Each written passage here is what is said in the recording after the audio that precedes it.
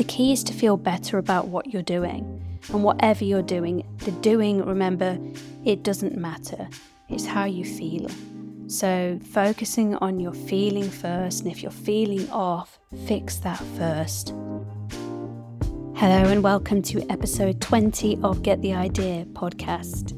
I know I talk a lot on this podcast about taking action and getting out of your head and moving on with things, but I want you to also know that actively choosing to do nothing is also taking action, and really important when it comes to navigating the ebbs and flows of the creative process and the ebbs and flows of life in general, as life is a creative process in and of itself.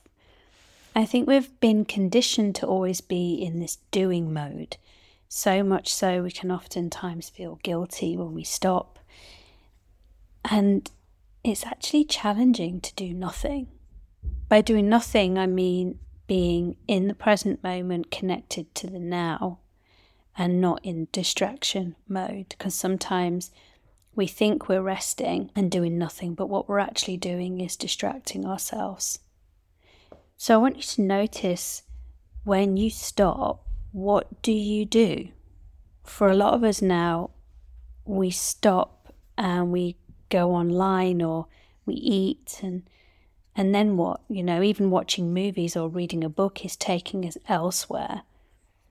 When was the last time you truly stopped and took a look around and observed something beautiful in the moment? I think people who make creativity part of their lives, people who value creativity, make this not doingness a necessary part of their lives because they know that they need this in order to feel inspired. For me, being in nature and moving my body really inspires ideas and creativity. And when I'm doing too much, when I'm in that mode a lot, which I have been recently actually, I live in the city and haven't been out in nature as much as I'd like to be, I definitely felt more stuck. Remember that creativity and inspiration is in our blood. It's who we are. We are creators. It literally flows out of us when we're open and when we're aligned. If it's not flowing, then we know we're blocked in some way. And usually it's because we're in doing mode rather than being mode. To just clarify that a little bit, what that feels like. For me, doing mode is very heady. It's very cognitive, it's very brain thinking orientated, even action orientated, it's that masculine energy, that focused. And then being mode is very much more feminine energy, it's very in the body, it's heart-centered rather than head-centered, it's more open, and it's more of a letting go energy. And we can't be in that state all the time. Well, we can choose to be, but then we need that masculine energy and doing mode to drive our projects forward and to create things. So we need both. It's a dance between the two. And then when we can recognize that this is a dance and we can learn how to work with the energies, we can keep ourselves open, and then we're able to keep the momentum going. And then what starts to happen is what we used to perceive as being stuck, we recognize it for what it is, which is just this feeling where we probably need to stop and reflect and let go a little bit more and just allow for that feminine energy to move in until the feeling of stuckness shifts. See, we don't have to necessarily force our way out of feeling stuck. A lot of the time, we can just recognize it for what it is and just allow space for that energy to move. I think we get into trouble when we attach to the doing mode way too much. And a lot of the time, we're afraid to let go of the doing because it often feels like we're losing something or we're going backwards, or in a lot of cases that we're failing.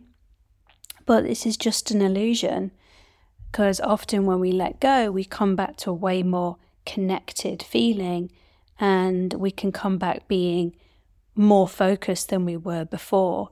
So it's really about learning how to ride these waves. Talking of waves, creativity definitely comes in waves, as does life. For me, when I feel stuck or I'm struggling, I'm so used to, and I have such strong awareness now of these waves, that I'm actually able to get excited when I feel stuck, because I know that when I'm stuck, it's my body asking me to slow down, asking me to reflect, and I know that I'm close to a breakthrough, because whenever I come out of period of being stuck, I come out on the other side and I'm a lot more energized. And yeah, there's something quite interesting that happens for me on the other side of that stuck and stagnant feeling. And pushing and moving through to the other side, back to this place of reconnection and creativity, only happens when I really let go and allow myself to be in that stuck place for a little bit. And the key is to ride it out and be okay with it. Be okay with taking a step back. Be okay with letting go of things for a little bit. Because at the end of the day, we're working with energy, and energy is elusive. It comes and it goes, as does inspiration. You know, as much as we'd like to control it and rely upon it, we can't. We have no control. But what we do have control over is our dedication to the thing that we're creating, and a dedication to ourselves. We can control and honor ourselves by showing up. And that's what I mean when I talk about the doing and to keep going. It's more about showing up in that space and being open. If when you show up on any given day in that space and you're open and you're not as productive as you'd like to be, just recognize that even the word productive in and of itself is very masculine. It's very doing.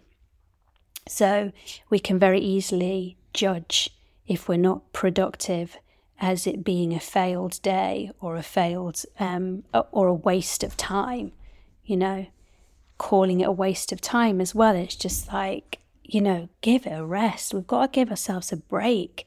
We're constantly judging. We're constantly evaluating. We're looking at our lives and evaluating, was that worthy of my time? You know, is this thing worthy of me even doing anymore? And again, that keeps us stuck too. So, bit of advice when you're going through a phase of stuckness. First of all, like I said, be okay with doing nothing. In fact, actively doing nothing and seeing what happens is part of the process. If you struggle to do nothing, if you struggle to be still, I would recommend experimenting with some meditation or with some breath work. And if you find it hard to sit down and meditate, which most people do if they don't have a regular practice, myself included, you know, I went on a 10-day Vipassana meditation. I spent 10 years being a yoga teacher. It still doesn't come easy to me to meditate daily in terms of an active meditation. But what I have developed over the years is a practice of mindfulness, and that's very different. It's almost like I've done enough yoga and meditation over the years that I'm able to be a little bit more in the present moment. I'm more aware of my energy, so I'm able to stop. I'm able to reflect. I'm able to be more mindful in the daily, everyday practices I do, and not too much in my head. But, you know, you can experiment with more of a structured meditation practice, and that can come in the form of, you know, you can listen to guided meditations online. You can just put some music on and set a timer and close your eyes and focus on your breath. Know that when the thoughts come into your head, that you're never going to eliminate your thoughts completely. And meditation is not about clearing the mind so you're not thinking of anything. It's about not attaching to the thoughts that come up in your mind and getting carried away with them. So it's a case of just becoming more of the observer, more of like noticing what's filling up your headspace on any given day. So headspace is another one. You probably heard of that. It's an app that you can use. So you can use things, there are tools that you can use to help you be more present and to help you with your meditation practice. If you're not really a meditator or you find it too difficult or too confronting, because that's the thing as well, when you have a lot going on in your mind, or if you are an overthinker, it can be a lot to force yourself to sit down and try and detach from the thoughts. It can be really overwhelming. So I would actually recommend either developing a yoga practice, so you're focusing on the body. When you're focusing on the body, it encourages you, well, you have to connect with your breath. So it will encourage you to be in the present moment just through that practice. And breath work is another one. So again, there are plenty of YouTube videos and apps that you can use to start doing breath work. There are so many teachers out there and so many techniques. So it's about finding one that you find accessible and finding one that's the right fit for you. And you can do some breath work. And the powerful thing about breath work is it has the capacity to change the state of how you feel very, very quickly.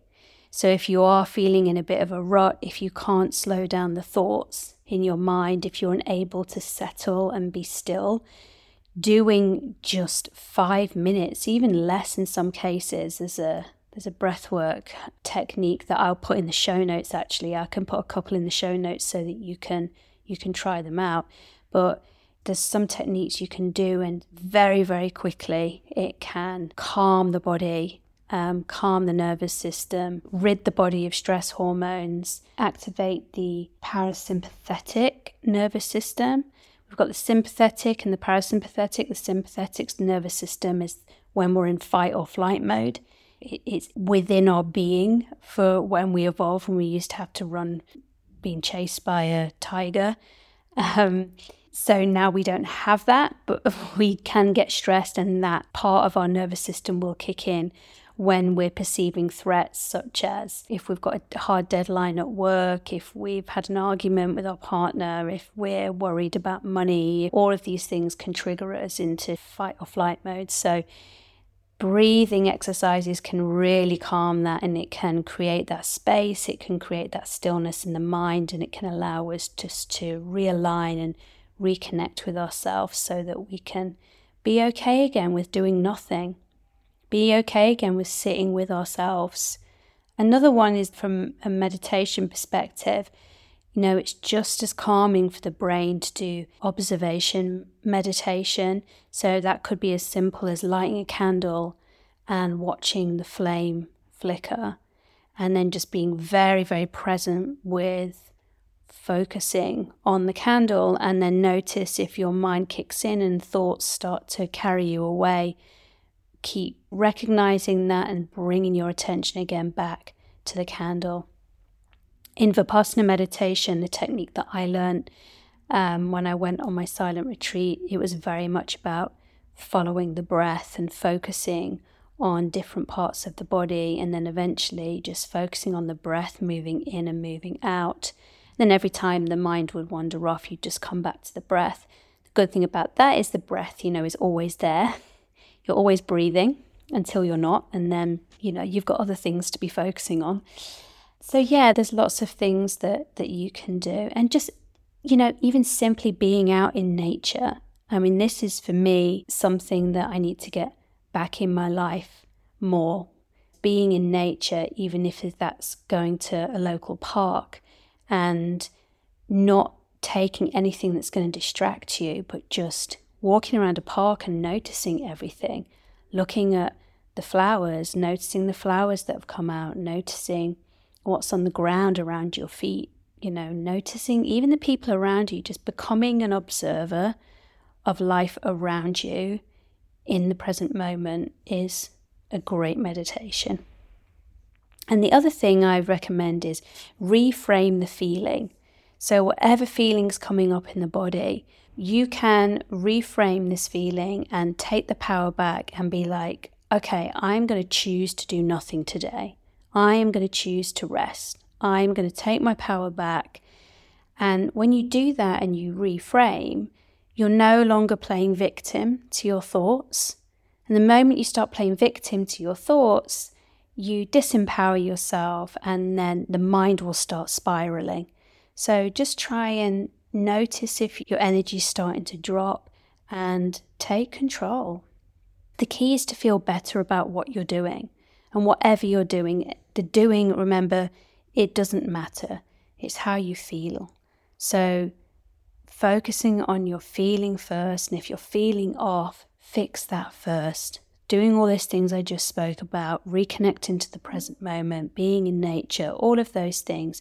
If you haven't tried breath work, if you haven't tried meditation, if you haven't tried yoga, it feels like everyone's doing it now. There's a reason why. It really does work, and all of these tools that we have and practices can really help you get unstuck. So if you're feeling stuck or uninspired, deal with the feeling by using the tools. And just know that actively doing nothing will always lead to inspiration for you wanting to do something. Actively doing nothing you sit there long enough and you'll want to do something. You sit there long enough in a state where you're not distracted or numbing yourself, where you're just being, where you're just sitting, and inspiration will come. So I hope this episode has helped you to think about your own energy, how you can shift the energy, and I'll catch you next time. As we come to the end of another episode, I want to remind you that the only way to make your dream a reality is through consistent action. You have to keep showing up, and this is no easy task, which is why I'm here 3 times a week inspiring you to align with your purpose, act with intention, and start making shit happen. If you found value in today's episode, please subscribe and spread the love. Share it with your friends and family. I'd really appreciate it. And if you have an idea you'd like me to discuss, I'd love to hear from you. Or if you're interested in my coaching, I'm currently offering one-on-one online sessions. You can drop me an email at lisahorgan@pm.me to book a free introductory session. Thanks for listening. I'll catch you next time.